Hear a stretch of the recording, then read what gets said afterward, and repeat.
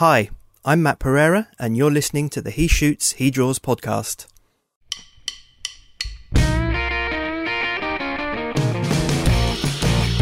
Welcome to the He Shoots, He Draws podcast, the show about photography and design, with your hosts Glyn Dewis and Dave Clayton. Hello and welcome back to He Shoots, He Draws. It's me, Dave, and my fella over there, the man with the best photography skills on the podcast. Hello, mate. Hello, mate. How are you? I'm very good. Yes, very good. Thank you very much.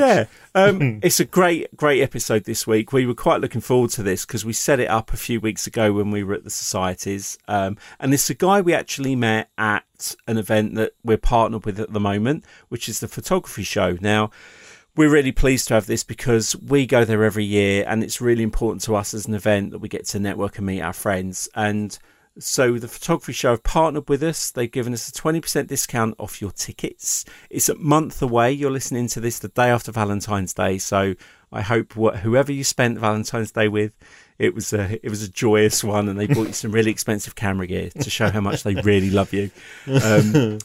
But yeah, so we've got a code. It's HSHD for He Shoots, He Draws. TPS for the photography show 19. So it's HSHD TPS 19. That will get you 20% off your ticket. So it's 4 weeks away. We've got an interview coming up soon about the show to tell you a bit more about it. But yeah, this guy we actually met at a show that preceded the photography show. That's how long ago it was. So do you want to talk a little bit about him? Yeah. I'm not going to steal his thunder because I think after this episode, people are going to just love Matt. They're going to absolutely love him. So the guys, his name's Matt Pereira. Although we only see him, it's probably maximum twice a year at events. Yeah. He's just a really good mate, and he's one of those guys that when we go to events, we hunt him down because he's just lovely to catch up. And I would kind of describe Matt in a way that I would also say something about you, is the fact that I would judge another person by what they think of Matt, because if they don't like Matt, I'd want to know why. Yeah. Because how can you not like Matt? Do you know what I mean? Yeah. He's just such the nicest guy. But this episode, what's interesting was, because I told you I spoke to Matt the day before we recorded this interview on the phone. Yes, yeah. And he was kind of getting a bit I don't know if I've got anything that's going to be valuable to say, or couldn't be further from the truth. I mean, He absolutely killed it in this. He really did. He delivered everything we thought we'd get from the interview and more. Yeah. And I think that was really good. The honesty that comes through is more important than anything. And if you are, as Matt calls himself, a working photographer, if you're in photography, photography is your living or your sideline, give this episode a listen, because it opened my eyes, and I could see you kind of reacting to what he was saying. But Matt is saying, the way Matt talks about his business, it's really refreshing to hear. And probably hits home more than a lot of the bigger guests we get. Absolutely. This, what Matt talked about and the way he was so honest, the industry needs more of it. Because like we talked about in the chat, and I'm not going to steal the thunder, but we talked about this isn't Facebook life we live in, where everything everybody does is just wonderful. There are things where we go through that don't work out. We all go through a bit of dark times, and we just you can almost get to the point where you feel like throwing the towel in. And Matt talks about all of this, do you know what I mean? But what's exciting about it is it's not just for people who are in business, like you mentioned. This could be for somebody who's, I don't know, I hate the word, but they've lost their mojo when it comes to photography, because there is a point, and we both agreed on this, that towards the end, you notice a gear shift in Matt. Yeah. When he starts to talk about a new thing that he's kind of working on, a new angle that his business is going in, and you could just see it. You could really see straight. It. He became more kind of, his stature puffing was his chest out, flexing his buys. He was doing the ripped his shirt off, swung it above his head. No, but it's a really good. We're not going to give you any more from the interview because Matt did an amazing job. So I'm just going to hand it over to you, Glyn, and let's start it like we always start it. Yeah, let's go for the usual intro, and we'll start with Matt. Who are you? I am Matt Pereira. I'm a UK working photographer. I've been a working photographer for 11 years. Started off kind of full steam ahead in the wedding industry because that's just kind of how it happened, really, all those years ago. I've done a whole variety of things over the years in terms of genres of photography that I have experimented with and earned money from, and have floundered actually quite a lot, which is why this particular question is quite a hard one. No, that's good. Listen, already you're being honest. That's a good thing because this is an honest podcast. But Dave, can I just dive in? There's one thing, Matt, you've said already that I want to jump on. Yeah. All right, I'm going straight for the jugular, straight away here, right? And it's only because it's interesting. You are the first person ever, Matt, to say, when they describe themselves, you describe yourself as a working photographer. Yeah. So many people would say, I'm a professional photographer. So why working photographer? Why did you choose that and not professional photographer? It's genuinely intriguing. Okay, because I listened to your early podcasts. Oh, what? Sorry. But actually, do you know what? So at the beginning, Dave, when you said we were talking about potentially how to do this intro, and you used the word professional photographer, you might have seen my eyebrows raised because I thought, no, I don't say that anymore. I'll be honest with you, mate, your exposure's so bad on your video, I can't see any eyebrows. It's all the light shining off my head. Listen, I can say that. I saw I can get away with that as well. Yeah. I mean, my terminology, I've always said this about, as the non-photographer, for me, professional doesn't mean working. Professional is how you behave. So it's, respecting the industry, respecting your peers, respecting the work you do, respecting your clients. So to me, whether you're working or hobbyist, you can still be professional because it's the way you act around other people. So, but I think working photographer is more honest because that is what you're doing. You are that is how what your bread and butter is. I've said this before when I've been doing talks. The reason I jump onto that, Matt, is because whenever I'm talking. In fact, last night I did the first camera talk I've done in a long time. I mean, we spoke on the phone before, and anyway, didn't we? Before I left. And when I talk about photographers, I get people to put their hands up and say, who here is a working photographer? And then I kind of go on to say, I never say professional because we have all seen people who call themselves professional. That's questionable. We've also seen people who call themselves amateur or enthusiasts that really, you look at their work, you think, wow, professional. Yeah. So it is a bit of that's the reason I kind of picked you up on it there, mate. So yeah, I think it was a really interesting point that you made when I think it was in your more ranty days of the podcast. we still have them.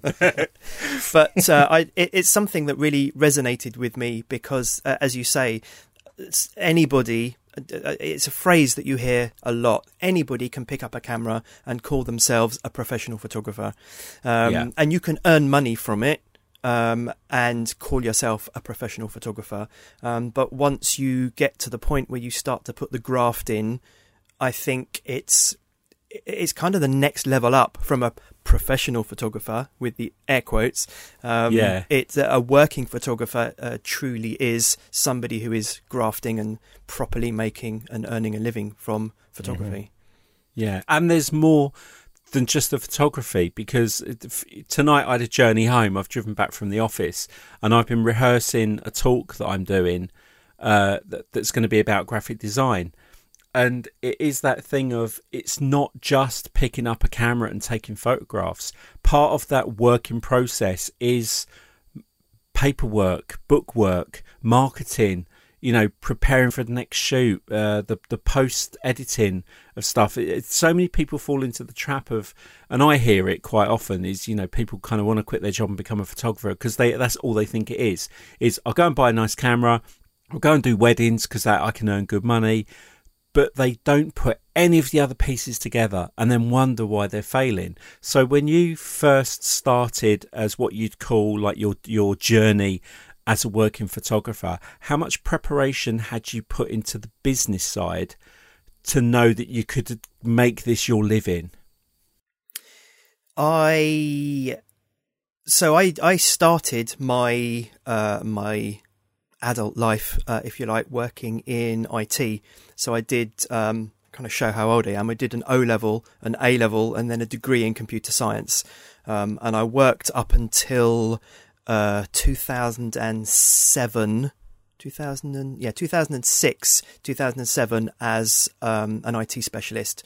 Okay. I lived in Italy for 18 months, 2000 to 2001, which had been a dream. But when I got back from Italy and I was working IT, I kind of got to the point where I was totally fed up with answering to another master, answering to somebody who was based in the States, where the majority of my team were, and telling me whether or not they thought I was doing a good job. Because they kind of didn't really know whether I was doing a good job. So towards the beginning of 2006, I started experimenting is not the right word. I started with the journey of discovering what it meant to be as a professional photographer, which is what I was calling it at the time. So I did a 12-month business course up in the Lake District. It was a module a month for 12 months, so it wasn't like I was there for 12 months. And it cost nearly £10,000. Wow. And I bought into it because I was sold on the emotional journey and sold on the dream of only working 3 or 4 days a week. And I think a lot of people fall into the aspiration of working 3 or 4 days a week, doing this amazing creative thing. And it's sold to you as something that's really, really easy to do. You just have to do this, do that, follow this formula. And I, obviously without naming where it was or who it was rather, I feel a little bit let down by the fact that we were never really prepared for the admin side of it. Because it's only when you start to try and fulfill your dream as a professional photographer that you realise that only about 5% of it is actually being out there and taking those photographs. The rest of it is that entire back-end, sometimes soul-destroying thing that if you don't do, you're gonna like pretty much get laid to rest early, because your business will just die. So, okay, with that in mind then, when you're saying that that's such a small percentage, because what you do, I'm a photographer, you're a photographer, but we're very, very different in what we do. Yeah. I don't do the kind of work that you do. Do you know what I mean? So looking at what you're talking about there, such a small percentage of the time, if you look at it on a day-to-day basis, is taking the pictures. The rest of it is on the business and the admin side of it. And you can hear it in your voice how potentially that could make it feel really mundane and soul-destroying. Yeah. How do you stop that? How do you go about kind of preventing that kind of cloud, if you like, coming over photography? Because you got involved in it because you love it. Yeah. Do you know what? I think the real answer is I'm not 100% sure that I have gotten over it. So I sometimes really, really suffer from the darkness of it. You put out this persona on social media that everything's wonderful and everybody does it because you only ever put the good stuff out. Nobody puts the crap stuff out, do they? That's right. And so the reality is that, the old swan analogy, whilst you're swimming along gracefully, the bit that everybody can see is that graceful part, whereas underneath the water, you're going like crazy. And I have made, I think, one of the biggest mistakes that I've made over the last 10 years is trying to take on everything and do wedding photography and baby photography and family portraits and headshots and commercial photography and pets and video and all of this stuff. And I have a really good friend who year on year, around this time of the year, we always get together and say, well, I'm still here. I'm still shit at marketing. And I have been for 6 years. And actually, it was only at the end of last year did I finally come upon a little bit of, a massive light bulb moment, really, that by by running myself so thin in so many different directions. It was effectively paralyzing me, because I didn't know what I was supposed to be doing. I didn't know who I was marketing to. I didn't know what I really wanted to do.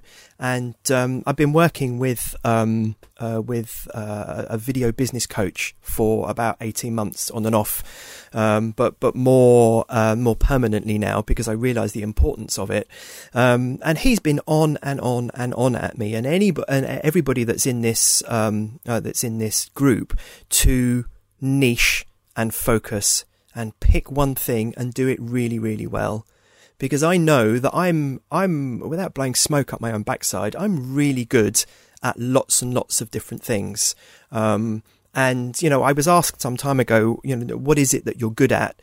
And I kind of gave, I don't know if it was an arrogant answer, photography, because I think I'm quite good at my lighting. I spent some time years ago doing a little bit of, I guess you could call it personal development. Somebody said to me, if there's one thing that you do in your photographic career, that is learn how to do off-camera lighting. And I was really scared of it. In the first 4 years or so, it frightened the life out of me, because I couldn't get my head around it. But then I did the Zach Arias One Light DVD. Oh, fantastic, mate. Yeah. Oh, God. Yeah, absolutely outstanding, game changer. Yeah, absolutely. Totally. Yeah, that with a couple of almost one-to-ones with somebody that was teaching lighting, and suddenly got it, and have never really looked back. But then that opened up so many other different channels of where I could use this stuff. So I was using it on family shoots and on pet shoots and on weddings, and so I was still not focusing. And so at the end of last year, I did a little bit of I think it's a really important thing to do. Now I've done it, not that I can talk with authority, but now I've done it, to be able to analyze your business and see where your money has come from. I did it over the last 18 months, and discovered that of all the things I do, the majority of my income came from the two genres that I actually did the least amount of work with. Wow. Okay. Which is crazy. And so I thought, well, what if I just focus on those two things? Let's keep everything else the way it is, and let's just focus on those two things. And one of those things, which actually I'm going full steam ahead with right now, is video. I was just going to say, I know you're great at video. You hadn't mentioned it yet, so I'm glad you've said that. So I guess I've got to a point where not that I'm saturated with photography, but because of the things I've already said about being able to do so many different types of photography. Is it you want to feel challenged? Yes, that's exactly it.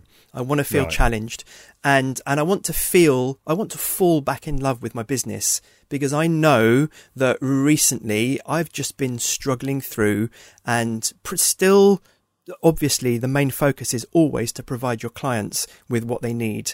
And actually, I do quite a bit of business networking, and one of the things that I use to sell myself is that not only do I aim to give my clients what they want, but I aim to give them what they didn't even know they could have in the first place. Yeah. And that, I think, is a really, really important thing as a creative, is you work with your client to work out or to try and establish what their vision is.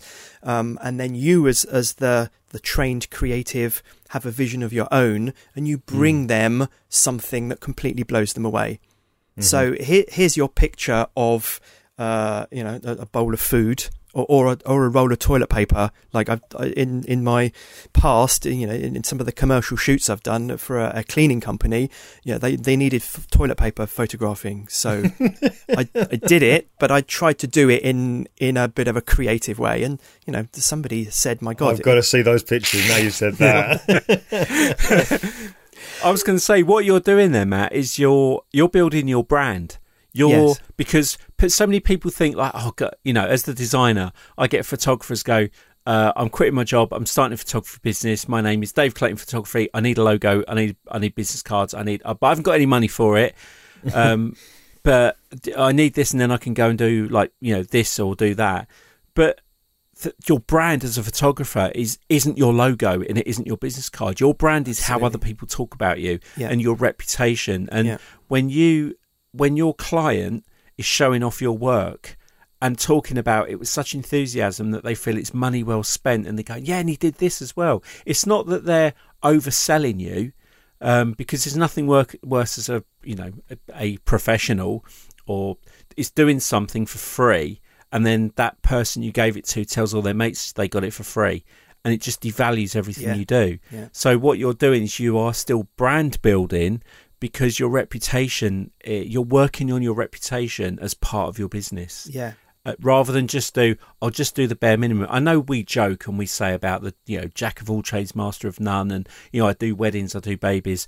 At the end of the day, if a brickie, if a builder who builds houses needs to put food on the table, he'll still build a brick wall. Yeah. He'll still do the plastering if he can. Yeah. He'll still do the electrics if he can. Yeah, exactly. He's still got to put money on the table, but they should only be like filler things. It's if you've got a quiet week and you get a wedding, or you get a family shoot, it's still money, but it shouldn't be I'm Matt Pereira, the wedding, baby, corporate, headshot, food, travel, sky, trees, landscape, grass. On that, what you said there, Matt, about how you had that the job in the IT. I'm kind of just going to try and lead into this here, but it's the job in the IT. You then became this photographer. Yeah. Okay. There was a thing I was at last year, some conference where I was on a panel, and it was all about talked about going pro. And one of the questions that was thrown out from somebody was, look, or it wasn't more of a statement really, and they wanted advice. It was a case of, listen, I have a full-time job, but I love my photography. I want my photography to be my job.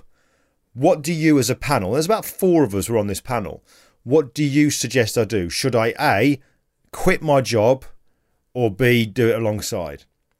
And I'm just intrigued, what is, because there was arguments for and against. My argument was, or my kind of reasoning was, don't quit your job, run it alongside so that then your job can help you to develop your photography, because you haven't got to worry about the money while you're doing that.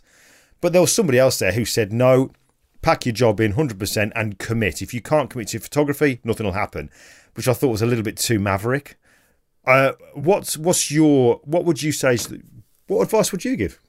When I was considering quitting my job, so it was 2007, October 2007, when I finally quit. Before that, I was doing this 12-month business course, and I was always pushing it out another month. Oh, do you know what? I've only got one wedding booked for next year. I'm just going to wait until I've got more.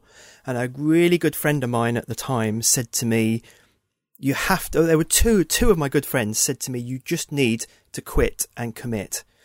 And one of them said to me, and it still sticks with me, is nothing will focus you more than the need to focus. And so there are advantages. I would say there are definite advantages to both. If you're the main breadwinner in your family, you would be absolutely crazy to quit your job or almost on a whim. I just wrote that down. Really? I was going to throw it back at you, say, different circumstance. Let's imagine now you're married with 4 kids. Yeah. And a massive mortgage. Same advice? Yeah. Quit? No, absolutely not. No, yeah. I would definitely run alongside. But I guess what you have to understand is that to get yourself to the point where you can quit, you have to put in almost as many work hours as you do your normal job. And so is it what you really want to do at this stage? What was that saying? What was that saying you said again? Sorry, Dave.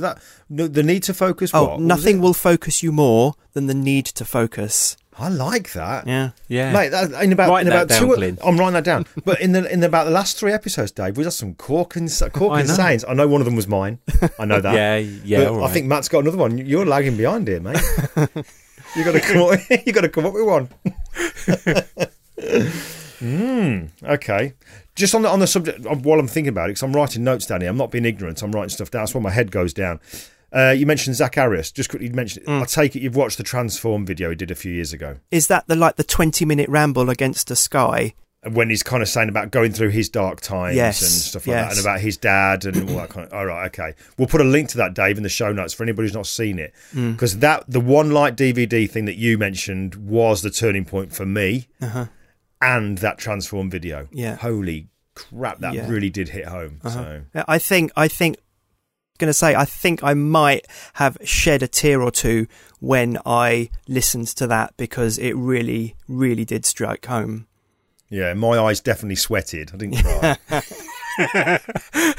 I was going to say it's just something I'd heard from. It wasn't a photographer, but it was about somebody who had a day job and had a passion outside of work. It was design, and they were saying, I don't know, they earned 25 grand a year, and they said, do you know what? The amount of design work I do now, I actually earn 25 grand a year from the design and branding work I'm getting. So I'm thinking I might as well quit my job and just do design.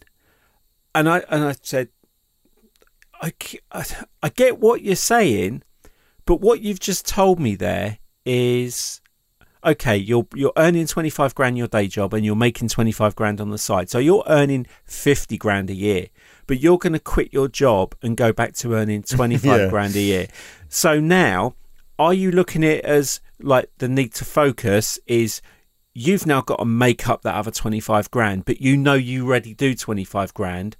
Or is the danger that you kind of take your eye off the ball on that and forget that you've got to make 50 grand and you're assuming you'll make 25 grand? And it's such a big thing with the financials that's why, you know, I've said on many a podcast I've spoken on, I left school at the age of 16 back in 1937. Just in the middle of the war. No, I left school at the age of 16 in 1982, and I went and worked for my dad in engineering. Now, I'm a born designer. I never actually got a job in marketing or graphic design till I was in I'd say a proper job till I was in my early 30s.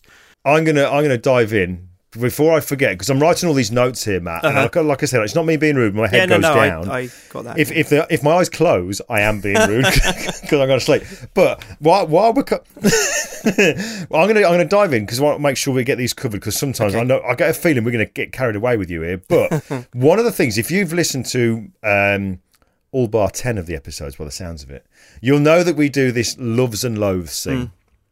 So let's get that under the way here, because we've had a great discussion about business, and there's a few other little things I want to pick up on there. But looking at your business, looking at the kind of stuff, the social, all the other sort of stuff that goes along with your business, the day-to-day running of it, and maybe the social media stuff like that. Let's start off with a positive. What do you love about what you do? So, for fear of sounding like, oh my God, another one that's saying it, the immediate thing that comes to my mind is, and I'm not just blowing smoke, is people like you two. So to be perfectly honest, so this kind of, if I may, this read it word for word like we sent it to you. Don't go off script. No improv. Come on. This ties in quite nicely with. I've got two loathes actually, and this ties in quite nicely with the first one. So, my first loathe of this business. So is the love? The love is people like us. Yeah, I'm going to come back to it. Talk about us more. Is the loneliness of doing this job, the loneliness of being a creative that used to work in an office with a whole load of people and sitting in your office trying to work out what the hell you're supposed to be doing with your marketing, going from almost from month to month, wondering where the next job is going to come from. Because if you haven't got your marketing right, which for a long time I haven't, you get to a stage where it's like, January, February, it's been like, oh my God, where's the money coming from? And so the loneliness that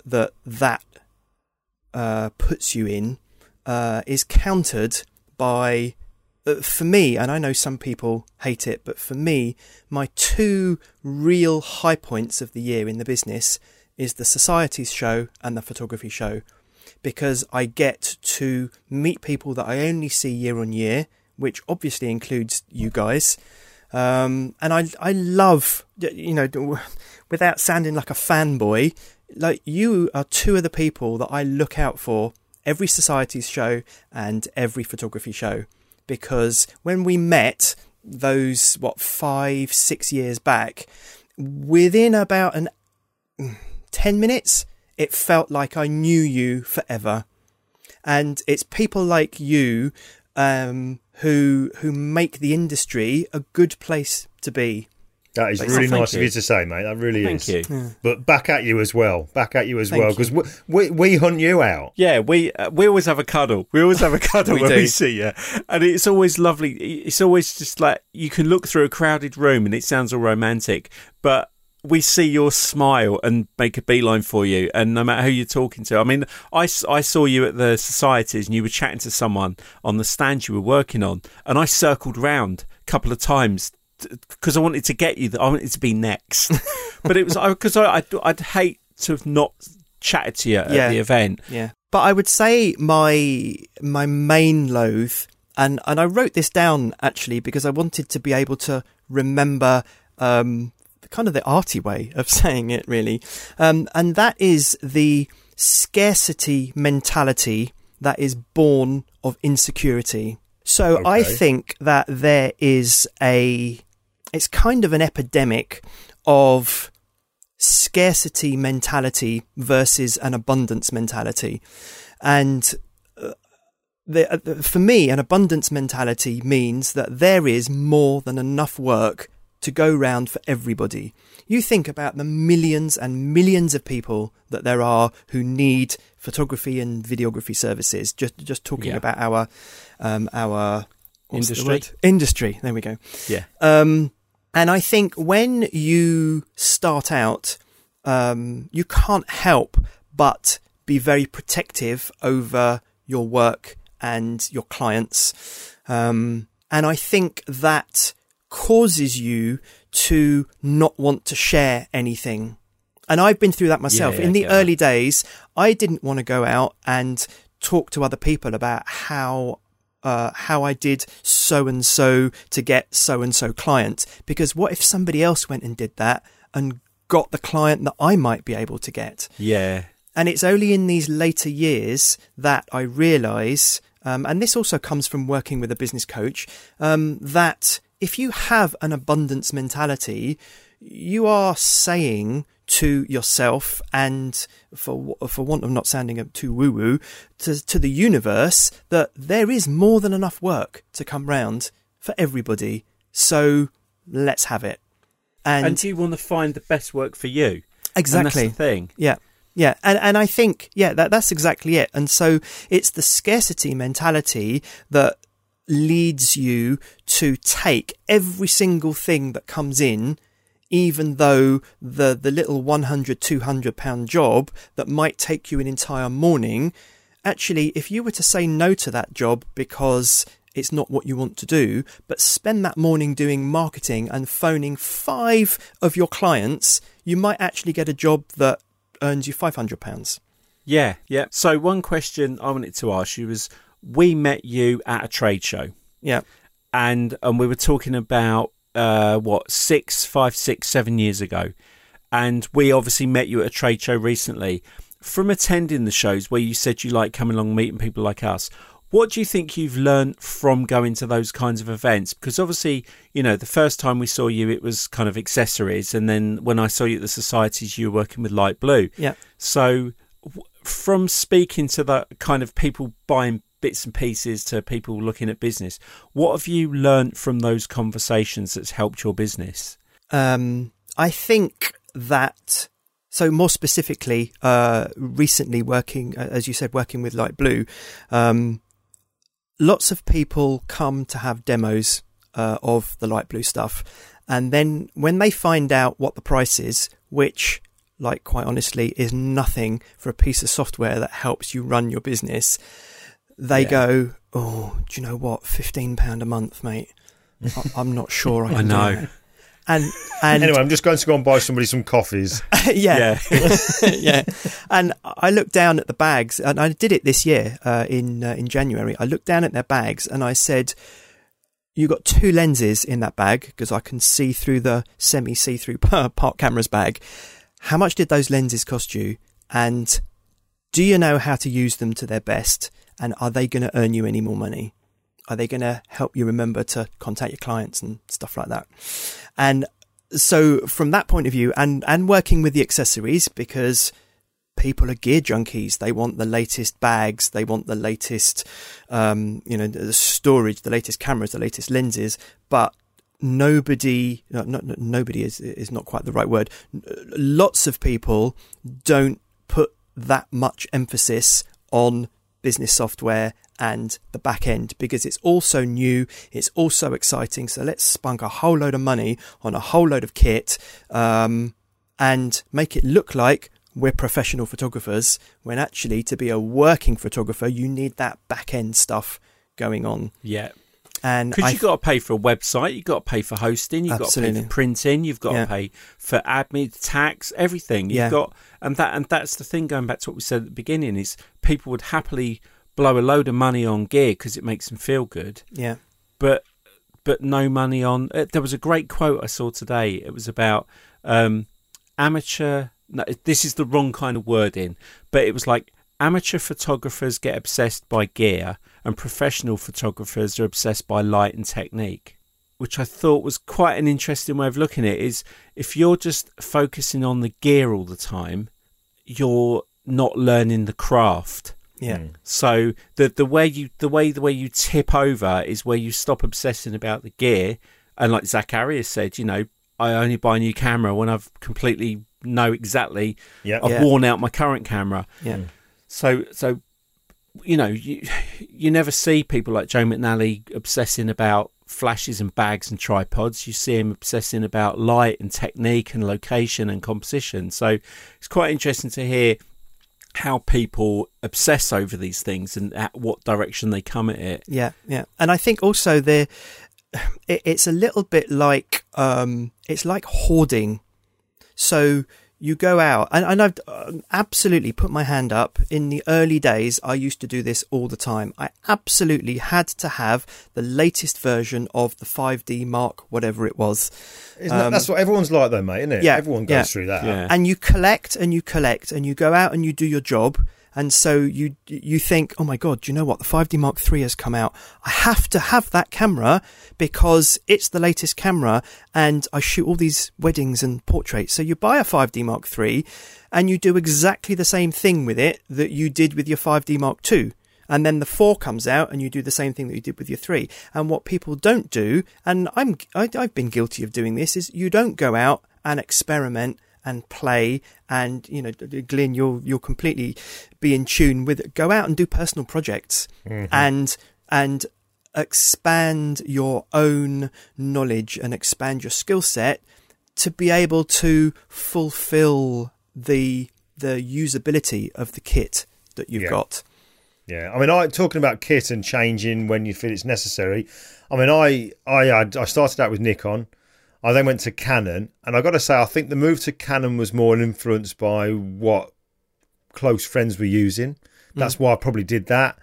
And also, I've got a really good friend who's well in with Canon, and he was just able to give me much more advice that I needed how to do stuff with it. So that was why I did that. But then I moved to Sony, and I know why I moved to Sony.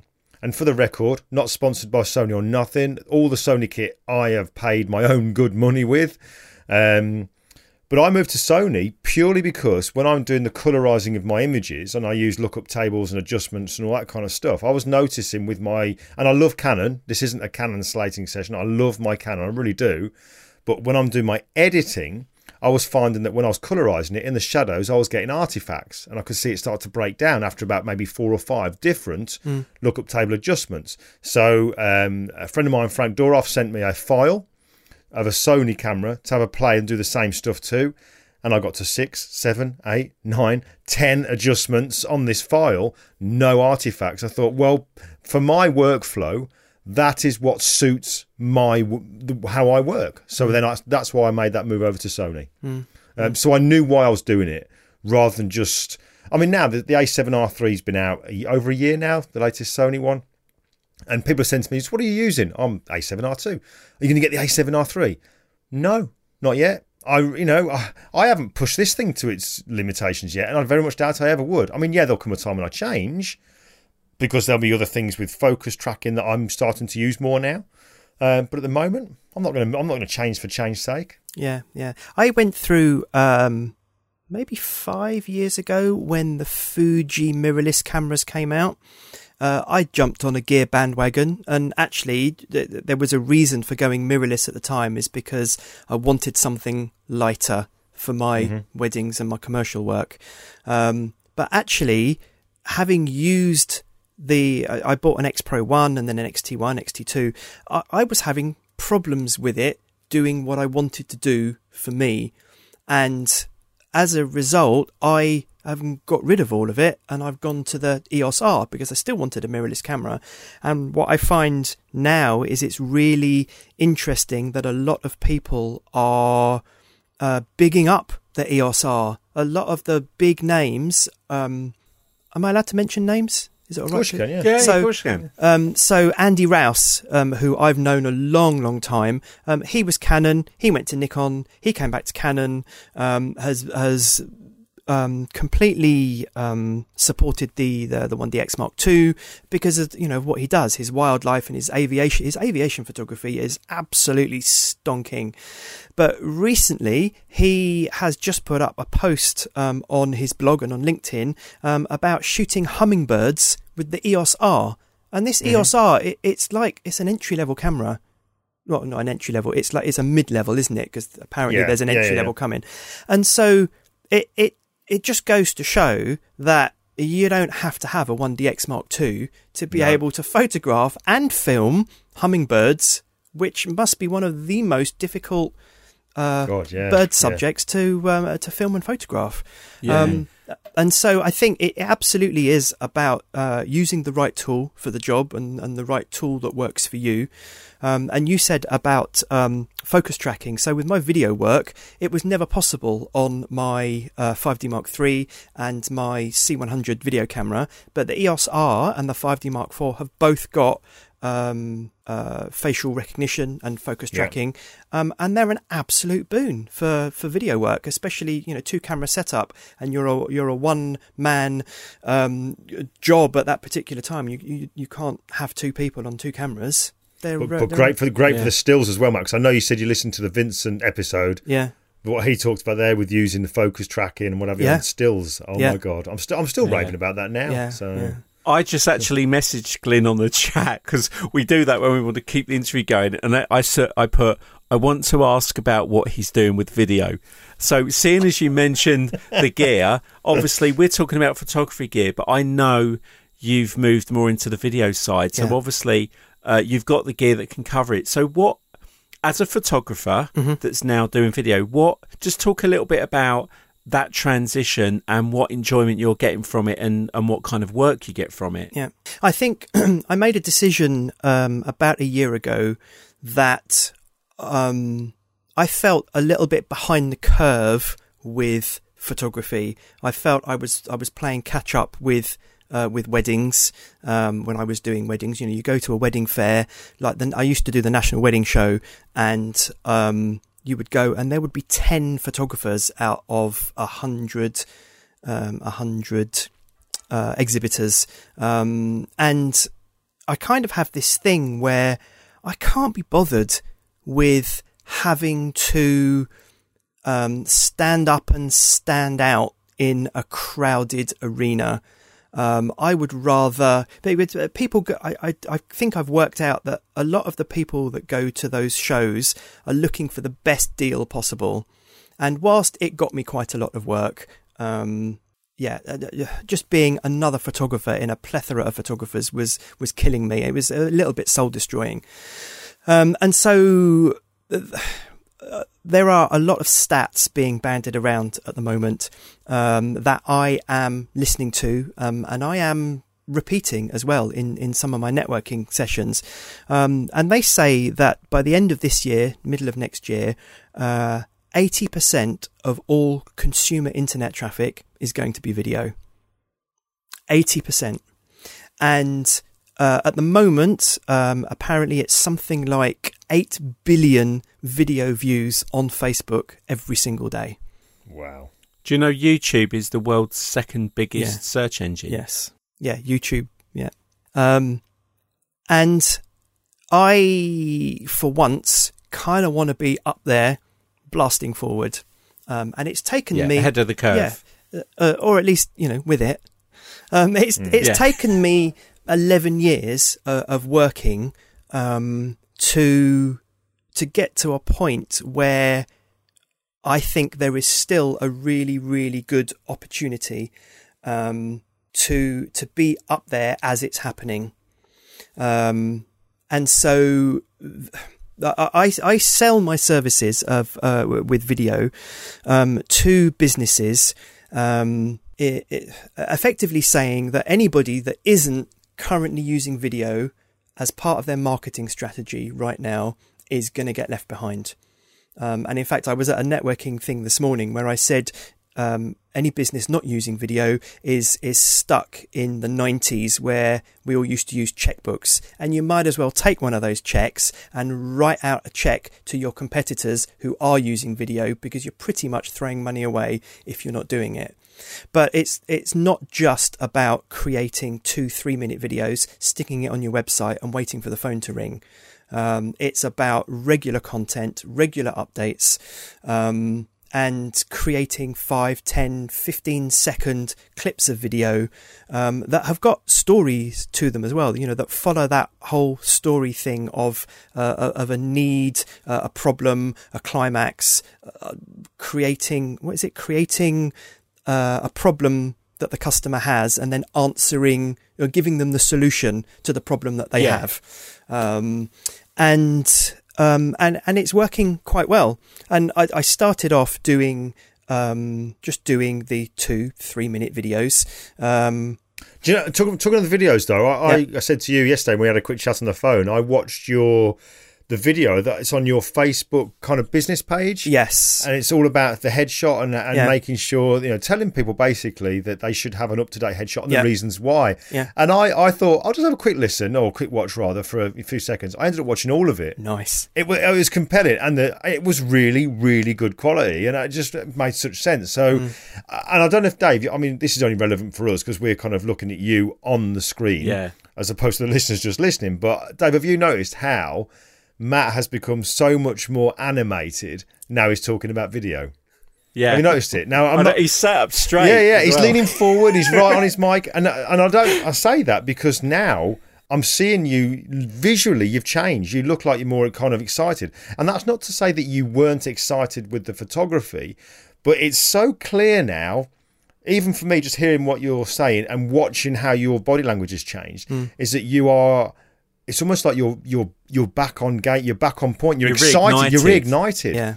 And that's great. Rather than being somebody who's, no, I've got to make this work. I've got to, and just keep trudging away and slogging your way through. You think, no, I'm looking at the industry. I'm doing my research. This is where things are going. I actually really enjoy that. This could be something I'm going to be really good at, and I'm going to go for it. Yeah. It's so obvious. Yeah. And that's selling me on you doing video. And that's what it's all about, isn't it? That's what it's all absolutely. about. The gear can do it. The gear's there. Most of these cameras do 4K video anyway.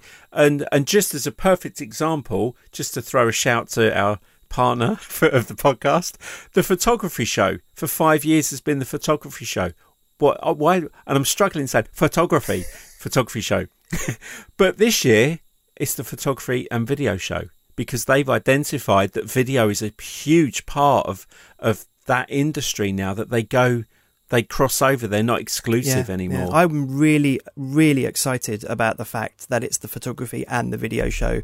And in fact, I'm going to be up in Scotland the week before, actually on the island of Harris with two really good friends of mine, Margaret Soraya and Paul Sanders, both amazing landscape photographers. They're running a joint workshop up on the island of Harris. So I'm going up to film and photograph behind the scenes for them. Oh, brilliant. And then I'm coming back down via the photography show where I'll be working with Light Blue for Monday, Tuesday.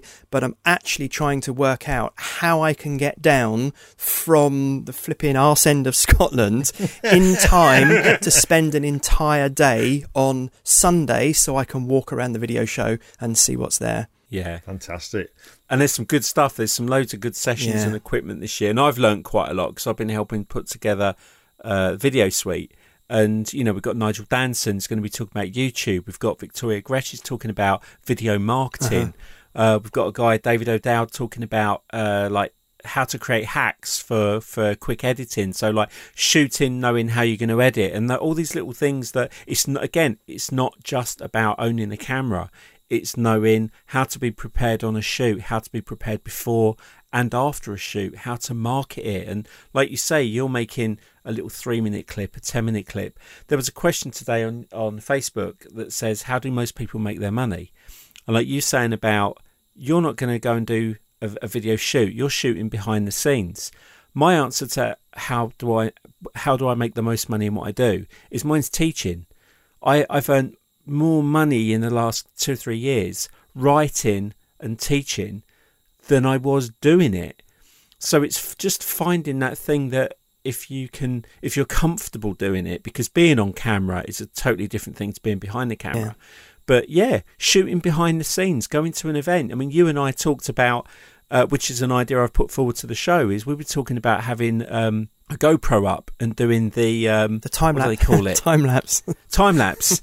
Doing time lapse of the crowds coming in and going to the live stage and seeing it like filling up and then emptying and filling up and getting, because you can learn quite a bit of the traffic of how people are coming to certain sessions. But I thought, what a great idea to have to think of, well, what isn't there? Where can I fill a gap? And I've put you forward, and hopefully next year it will be something. Nice. We talked about rigs being put up on the sets. For people to record their own sessions, because there could be some really good training content there. There could be something that they could go home and transcribe and turn into a blog. So it's always these kind of, I hate the phrase thinking outside the box, but it's trying to be creative and think about other ideas that can help you just make that little bit more money. And it'll take it to the next level. Is that what take it to the next level, absolutely, yeah. And you could, by the end of the year, you could be earning 6 figures if you just follow my 7 steps of my 3 secrets, and you could be an award-winning photographer. Do you know, I've even stopped saying that in networking as well. Because you can hear us on your shoulders. Absolutely. I know.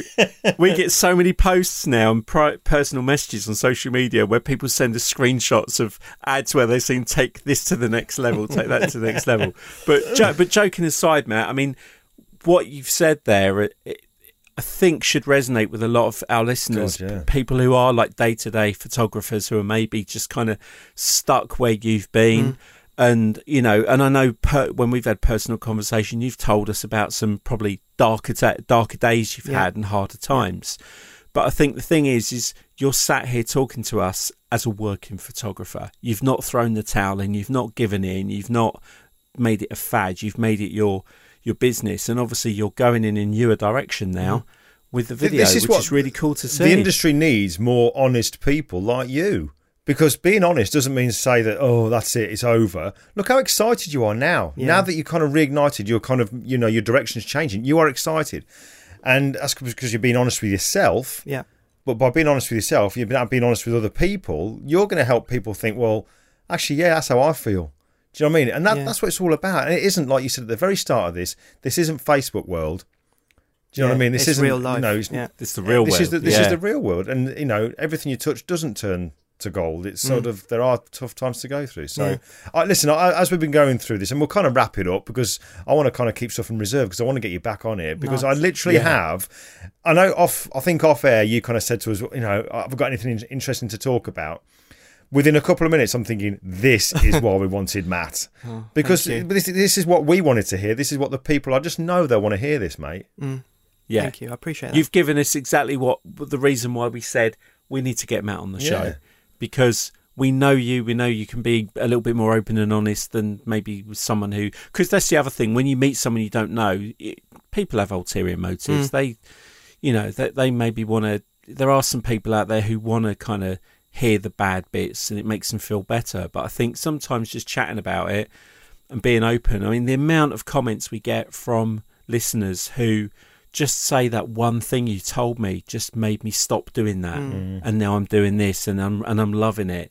So thank you, Matt, because it's just been really illuminating. Well, but before we disappear, Matt, where would you want people to kind of connect with you, to find you, like social media links and stuff like that? So I mean, we'll put them in the show notes anyway. But I think so. I've got with all the things that I've done, I've got blimmin' hundreds all over the place, and this is another one of the problems. But my video business is called the Lifestyle Video Company, and so it's a bit of a mouthful, but it's www.thelifestylevideocompany.co.uk. I haven't done it yet, but I will be building the Facebook page and an Instagram page for both of those as well. I've got it's a silly little thing, but I did it. It's my little project for this year. And I know, Glyn, we've talked about this before. Yes, yeah. My one photo a day, just for the hell of taking a photo a day for myself. My I've got about 3 people following me on Instagram. One's my fiance, one's her son, and a couple of other friends. And they like my posts, but I don't care because I'm doing it for me. Hold on a second. Second. I'm checking my thing. I'm following you on Instagram, and don't embarrass me online now. I don't know. What are we looking for so on Instagram? It's the Pelato, Pelato. I am. Are you following that? I am. I've seen that. I'm sure I'm doing that. If I'm not, I'm doing it. It gets posted to my Facebook page. Yes, so... there you go, mate. I know the exposure's bad, but I'm following you. See, 3 people. That. Make it 5. I am now. Make it 5, Matt Pereira. 18 followers. Yeah. Nice. Are you following us though? Yes, I do on my other one. Yeah. So it's literally just a little thing to that was all part of the whole trying to keep it going, trying to keep it interesting. Take one photo a day. Sometimes it's a really crap photo, but I've taken a photo. That's the really important thing, to just keep going. And other times, at the beginning of the year, I went out with with Josh, my stepson, took him down to took him into London, and we just spent the morning taking photos. He's doing A-level photography, and I was just teaching him some stuff, and we got some absolutely cracking photos. And so there'll be some, what I think are really good photos, and other times there'll be some really crap ones. But the important thing is I'm doing it every single day. Brilliant. Perfect. Exactly. Good on you, mate. Good on you. All right. Well, I think we should wrap this up. Okay. Matt, from me, absolute brilliant. Thank you so much. I've genuinely enjoyed that. You are a top fella. Thank you so much. It's annoying that we don't see each other more often, but it's what I like about it is, and Dave, I'm sure you'll agree, when we do see each other, it's like we've just saw each other yesterday. Yeah, absolutely. We just pick up where we left off, and that's what real friends are all about. Yeah. So and I echo that. I mean, every time I see you, it's just a joy, mate. It's always lovely. And like we say, you came over to Swindon once, and we went for a pizza, didn't we? Really, and it was just so cool having just that one day to sit down and have a chat. And and we should do it more. Maybe that's something we are guilty as working professionals, whatever it is maybe we should find more time for each other outside of social media and just have, you're going to networking events, just, ring up a photographer or a designer friend you haven't seen for a little while and go and have a coffee. Yeah. So every time Glyn and I go away, we are always going through problems and solutions and chatting about ideas. And every single time we come away with something new, it's always something we're going to do, a plan or whatever. Yeah. Nice recovery, Dave. And then we cuddle up and go to sleep. But right, okay. Listen, we'll make a move. Matt, thank you so much for your time, mate. Thank you both so much. Top man, as always. And we'll see you in March. We'll see you in March. Yes, absolutely. All right, buddy.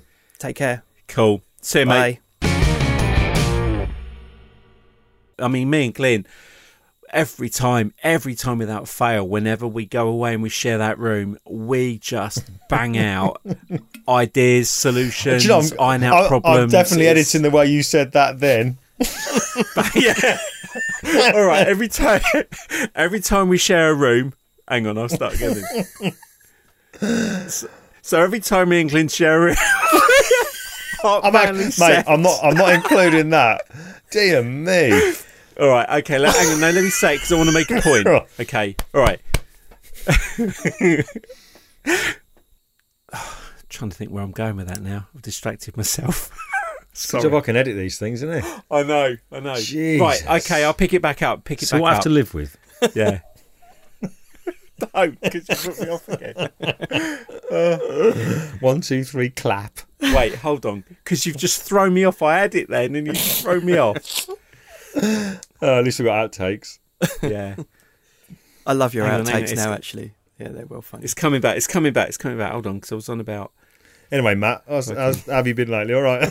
Don't, because you just put me off. Oh, dear me. Getting married in May. Oh, yeah. Yeah. What's that? Getting married in May. I can't segue that. How am I going to segue that in here? No, we'll come back to that. Hang on. I'm just trying to catch my thread where I was going with that one. I'm tired today. I was up at 5:30 this morning. Oh, my heart bleeds. So was I. Look at that. Yeah. So was I. The smallest violin in the world. Look, there you go. Do you know, years ago, my RE teacher used to say to us, "Oh, my heart pumps custard for you." That sounds wrong.